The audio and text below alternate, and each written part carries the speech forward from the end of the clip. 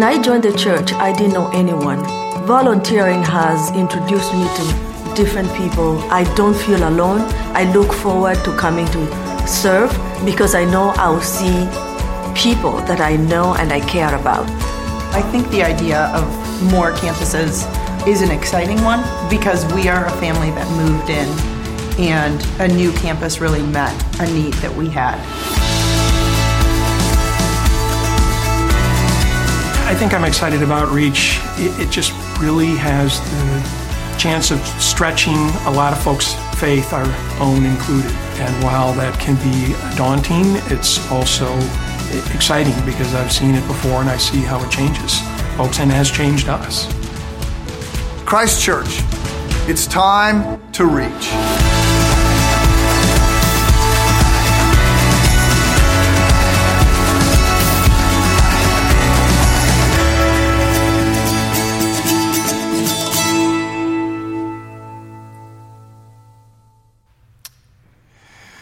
Well, good morning and welcome to Christ Church, and a special welcome to those joining us upstairs at the O1 and at Crossroads in Highland Park. Yes, congratulations on getting here at the right time, although in the last 10 years all that means is congratulations on owning a smartphone that adjusts the time for you. You just have to get up. So Reach is about to pivot. This past Friday, staff, elders, deacons and some others gathered at the Crossroads campus for an advanced commitment, making pledges early. It was a great time of worship. I think next weekend you'll have a chance to see a little bit of the video of that night. Next week is commitment weekend, and if you are new, this is your first week, okay? Hang on. And if you're just sort of tuning into this, like you've heard me blathering a little bit now and then, but you're like, really? Next weekend? And how much are we trying to raise? And what are we doing with it? And all those questions, go to the website. This past week, I wrote out 7 pages of answers to all the questions I had been given, and they are posted there. So today, I'm going to do something that I have only ever done one other time in the 30 plus years that I've been a pastor. And I don't do this happily, but I have been persuaded that it's important for leaders to go first. And it's important if I am asking you to give sacrificially, that you sort of give some idea of how we are giving and what we give and why we give and how we think about that. So this is sort of not the culture of Christ Church. Giving is kept very quiet here.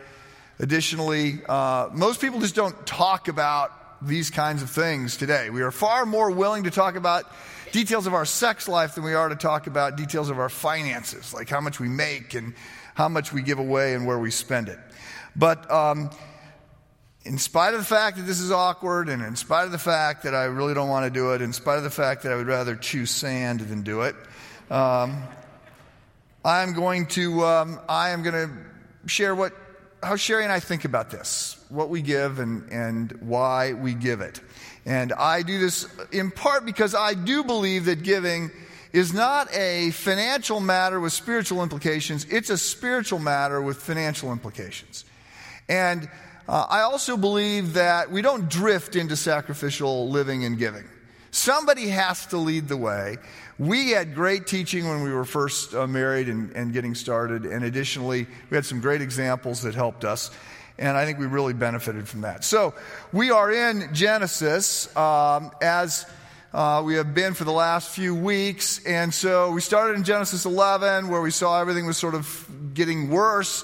The lights were going out. Evil was winning. And then Genesis 12 is the call of God. And the call of God to Abraham changes everything. And then in Genesis 13, we had a contrast case study between Lot, who was sort of selfish and had a scarcity mindset and was living for the moment, and Abraham, who was generous and thought about others and had an abundance mindset and was choosing to live by faith and choosing to live in light of eternity. And then we skipped Genesis 14 and last week went to Genesis 15, where we had this amazing passage, some argue the most significant passage in the Old Testament, where we saw God go in, we saw the lengths to which God has put himself out there for us. When he walks through that bloody valley, when he declares, bets against himself that he is going to keep his promises because of his love for people and Abraham. And so I'm backing up today to Genesis 14. So I said last week that there was a battle in Genesis 14.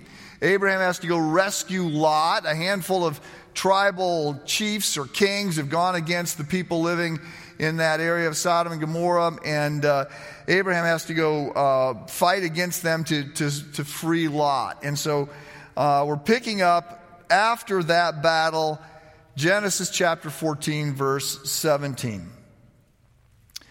So, after his return from the defeat of Chedorlaomer and the kings who were with him, the king of Sodom went out to meet with Abraham at the valley of Shavah, that is, the king's valley.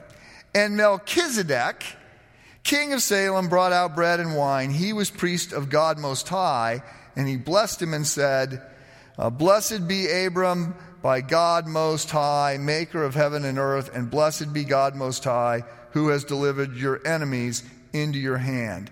And Abram gave him a tenth of everything. So, Melchizedek is a mysterious figure. He sort of shows up on the scene. We don't really get it. He doesn't have any genealogy background. But clearly, he is a priest. He has somehow been ordained by God, directed by God, and Abraham receives a blessing from Melchizedek, and Abraham gives 10% of what he has to God by giving it to Melchizedek. And this is the first time we find in the Bible the introduction of this concept of a tithe, in which the first and the best 10% representative of everything is given to God. It's going to be developed, this idea of the tithe will be developed throughout the Bible. It is sort of codified into law under Moses when the Ten Commandments and everything else are given at Mount Sinai. And then it gets some play with the prophets, most famously Malachi in the last prophet, in which he says, if you don't give 10%, you're robbing from God. And then it occurs in the New Testament. Some people say it doesn't, but it does. It's not prominent because in the New Testament, the threshold is more like 100%, not 10%, and so that's sort of the emphasis that you get. But it does occur in the New Testament, and so I want to start by talking about what we give, and then I want to explain why we give it. So we understand, Sherry and I, and she's really in the lead on this. She's got the gift of giving, and so I have been a participant to some extent in her generosity over the last 33 years and have learned some things from her. And so we understand that the top 10% of our income goes back to God. And additionally, more than that. So starting with 10%, I know that there are people who think that they make too little to give 10% and people who think they make too much to give 10%. So I'm sympathetic with the first. And there are times in talking with people where we've said, okay, let's get a plan and get you to some sort of stability, but you've got to eat, and we got to do some things here. And so I'm sympathetic at the low end that it can be a real challenge. We decided, coming out of grad school, I took my first position at a church, and our combined income was less than $17,000 a year, and we had student loans to pay on top of that. We said we're gonna do this. we're gonna give 10%, and it was hard, but it was a great learning lesson for us, and it was also a wonderful time of seeing God provide. So I think it can be done. That said, we think 10% is a starting point. So we think 10% goes back to the local church, and that you give more than that. And it has been our practice to give more than that in a lot of other different ways. So let me start by saying that we have friends who sort of made a commitment that every year they were married, they were going to go up by 1%. And that's not been what we set out to do, and we have not done it. We've been married 33 years, but we have had the joy, and I truly, some of you won't believe this, but it has been our joy to increase the percentage that we give as not just to give away more money because I'm making more money. I make more than $17,000 a year at the moment. So it's not just been our joy to give more money away because a percentage of a higher number is a higher number. It's been our joy to increase that percentage. And so at this point, last year we were giving 25% of our net income away.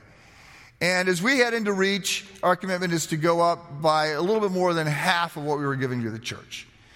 So some of you now say, I get it. I love that. That's the way we think. That's what I do. And there's great joy in this. Some of you think that Sherry and I are crazy, and some of you think we're saints. So I'll just say, I don't believe we're crazy, although it does occur to me that we could be and not know it. That happens. I know we're not saints. That's just not at all the way this feels. We do not feel like we are living sacrificial lives by doing this. That's not the vibe. It is something you learn, something you grow into, and it's something that becomes a great blessing. So, 10 years ago, I wrote a list of 10 reasons why we gave.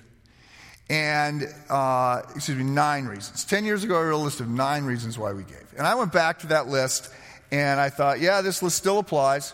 And so I want to share that list with you. Number 1, we give because we believe we are stewards, not owners. That everything everywhere belongs to God. Psalm 24, the earth is the Lord's, the fullness thereof. God created everything. He maintains all rights. It's all His. We are temporarily entrusted with His resources. We are money managers, if you will, expected to invest His assets in ways that reflect His values. So, the first thing I would say is we don't think we own anything. We think it's all His, not just the money we give away. We think He owns everything we keep. It's God's, and so that is our starting assumption. Secondly, we give because we're thankful. We give because He gave. For God so loved the world that He gave His only begotten Son, that whoever believes in Him should not perish but have everlasting life. So we believe we're going to live forever. We believe we've been forgiven. We believe that Christ died for our sins. And we're amazed and we're overwhelmed and we're joyful. And so we give. It's like, what do you give to somebody that has given their life for you? It's not a mean, capricious thing. It's a privilege. Of course we're going to give. So we give because we are thankful. Number 3, we give because we feel commanded to give. I mentioned the Malachi passage. There are other passages throughout the Bible that make it quite clear. We are expected to be generous. We are expected to give. It's not an optional exercise. God is pretty clear that is what He expects of us. And so I want ultimately, I want a lot of things, but ultimately what I want is greater intimacy with God, and I want a life that matters. I want a life that is significant by God's definition of significance. I want to contribute to His work or to His glory. And so at the end of the day, I want a lot of things that lead to that, but when I'm thinking clearly, I want intimacy with God, and I want a life that matters. And I believe that being generous and giving is sort of an expectation to have that kind of life. Number 4, we give to keep our priorities straight. We give to keep money in check. We give because we believe that money is tricky. It's not wrong to have money. Abraham had money. Abraham was wealthy. David was wealthy. Solomon was wealthy. These are people that God blessed. So it's not wrong to have money. But it's dangerous to have money. It's challenging to have money. And money, when Jesus talks about it, he says he capitalizes the M. He calls it mammon. And it's sort of code for this is a power, and it will shape you. It will mold you. It will mislead you if you let it. He says, it's harder for a rich man to enter into the kingdom of heaven than it is for a camel to pass through the eye of a needle. This is it's a metaphor, but it suggests that having money is challenging and that we have to be on our guard. And we believe, by some definitions around here in Chicago and the north side of Chicago, people would not look at us and say that we're rich. But we just learned a while ago we have to not look around our neighborhood. We have to look around the world and realize we're rich. We're really rich. And so all the scary things that God says about money apply to us. It's not to somebody else. They apply to us. And so we give in order to keep money from becoming an idol. And we feel like we have to fight that on an ongoing basis. Number 5. We give in order to get, both now and forever. We give in order to get, both now and forever. So there are a number of promises in the Bible that say, if we give, God blesses us. Now, you've got to be really careful about these passages because there are people, usually on TV, that will say, if you give to them, right, God is going to give you 100% return on that investment, probably monthly, and they will quote a number of the same passages that I'm going to reference. So I'm not saying that. That's not been our expectation, that God is a great money manager and investing with God, we're going to get big immediate payback. But we're told by Jesus in Luke, I think 18 or 16 maybe, Peter says, God, we've given up a lot to follow you. And Jesus says, yes, nobody gives up anything for me, but that they get it back 100-fold in the age to come.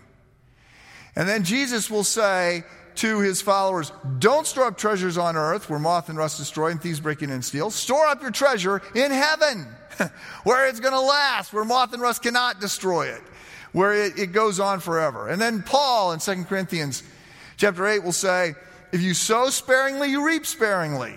Right? If you sow bountifully, you reap bountifully. And so there are a number of passages that say, Malachi, again, test me, says the Lord, and see if I won't provide for you. And I feel like we have leaned into those passages and have experienced God's provision with sort of low financial stress life because we're trying to keep money in check and God has provided for us.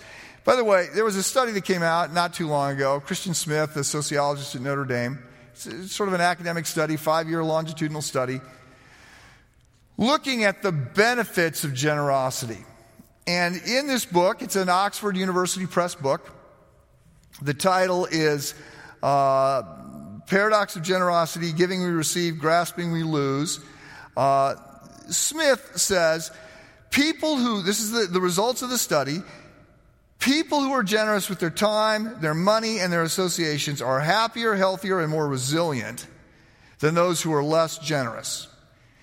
Quote, by grasping onto what we currently have, we lose out on better goods that we might have gained.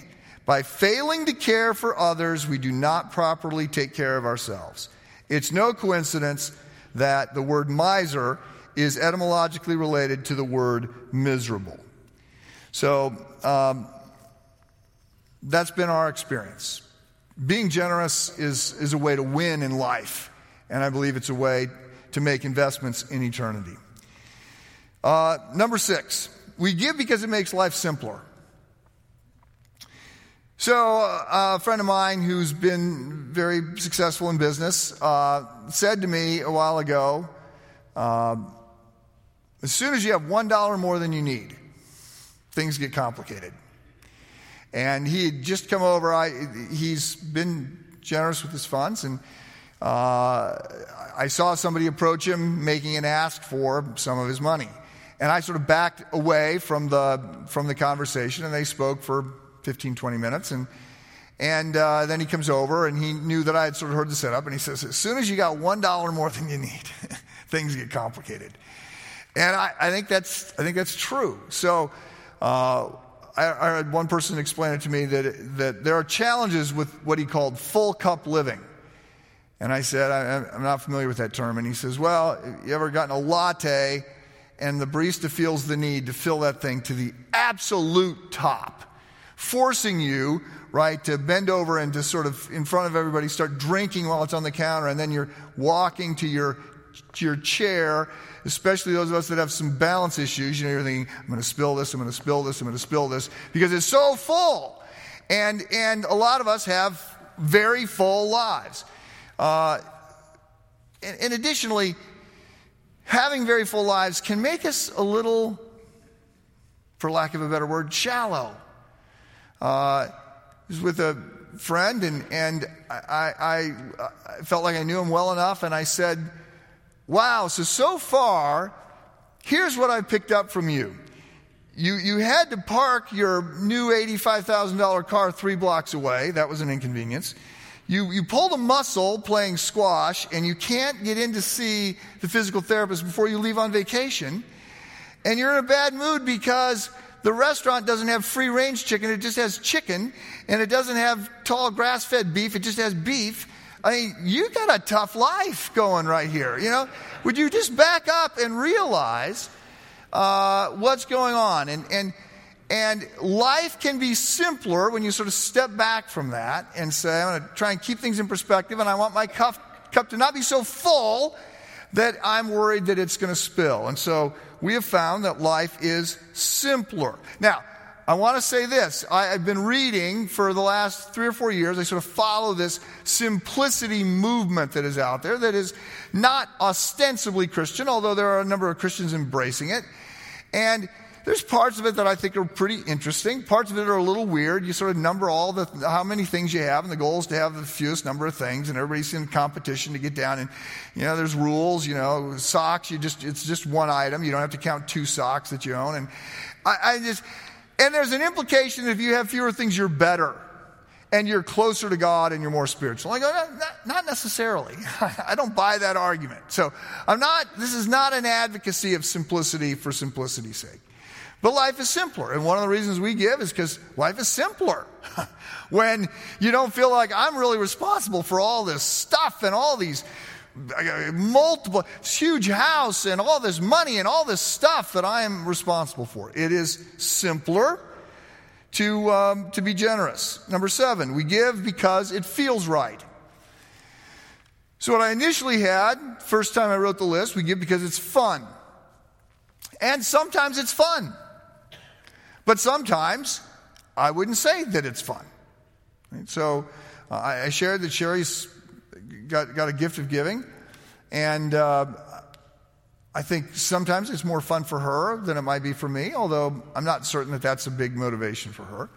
But when we came to the REACH campaign, we set a goal, we set a number a couple months ago. We said, okay, we're going to do this. And then last week she said, I'm not entirely comfortable with our number. I think we could do more. I think we could find a way to do more. Okay? I wouldn't describe that moment for me as fun, but it does feel right. And I have regretted some of the money I've spent on myself. I've regretted some of the money that we've invested. I can't think of any money that I've regretted that I've given away. Right? It's just sort of okay, invested that in God's work, invested that in people in need. I don't regret those dollars. Number 8, we give to set an example for our children. Look, this was my list 10 years ago. Our children have subsequently left the house, and so this is a little bit less true for us. But we felt like and pastors' kids are all often confused, to say the least. We felt like it was very important to, in every way we could, to say, we're going to walk the walk, not just talk the talk, right? You'll see enough hypocrisy in our lives between who people think we are and who we actually are that we want to make, where it matters. And money is a pretty objective assessment of faith. We want to be really clear that we want to be generous, we want to help other people. And we also felt a particular need to do that because we live, again, in a community that has a fair bit of money, and so you gotta fight to keep your balance and your economic sanity about you, and so we're always trying to say we need to look not just around the block. Not everybody has a nice car. Not everybody has a nice house. Not everybody has flat screen TVs. Not everybody has the latest Apple gadget. Not everybody has these things. Lots of people don't have any of the stuff that we have. And so we felt the need to model some financial sanity and generosity. And one of the stories that we would tell to our kids and to ourselves, quite honestly, was that if the world was represented by 100 ponds, P-O-N-D-S, is 100 ponds, and we were all fish, we would be the biggest fish in 99 out of 100 ponds. We just happen to be swimming in the one pond that has a lot of really big fish. And so we just got to keep our perspective on what's going on. So we gave to be an example to our children. And number 9, we gave because we believed in the cause. So we would give because we believed in the people. We gave because we believed in the mission. We would give to the church because we believed that the church was God's plan, and that when the church is the church, not weak, anemic, retiring, but when the church leans into its mission to proclaim the good news and engage in good works, there's nothing like it. And I believe that more now than I did 10 years ago. And this whole campaign is about doubling down on the impact of the church. So we give because we believed in the cause. So there are other reasons that I came up with, and 9 seems like an incomplete list, and so I felt like I needed to come with 10, and I ended up with a lot more than that. So I'm going to stick with 9. I'll just note that I don't find the reasons for not giving very persuasive, and never have, and thought I don't want to be that person that's saying that. I think it makes sense to me that as a Christ follower, I should live below my means in order to be able to give money away. That's just what Jesus did, and that's what is sort of expected. I think giving and trying to give aggressively has created financial discipline in other areas of our life that have been very helpful for us. I think that giving has grown our faith because we have seen God provide, and that's been a very positive thing. And I want to be very clear, we do not think